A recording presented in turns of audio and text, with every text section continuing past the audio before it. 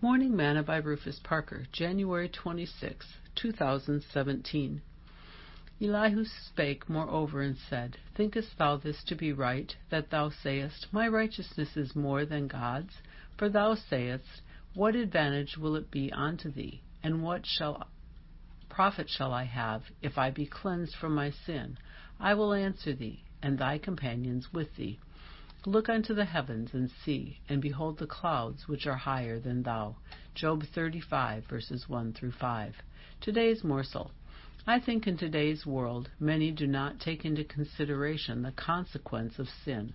I think people believe that they are going to live forever, or that there aren't any consequence for their wrongdoing.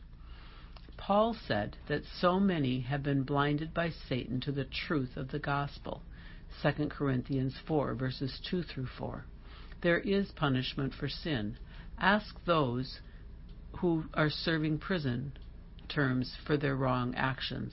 Ask those who are fired from their job for not showing up on time. Ask those in the military who went absent without leave or disobeyed their leaders' orders. Ask the children of Israel when they disobeyed God. All sin has consequences. Elihu told Job, You ask, What advantage will it be unto thee? And what profit shall I have, if I be cleansed from my sin? He said, I will answer thee, and thy companions with thee. He said, Sin is expressly against God.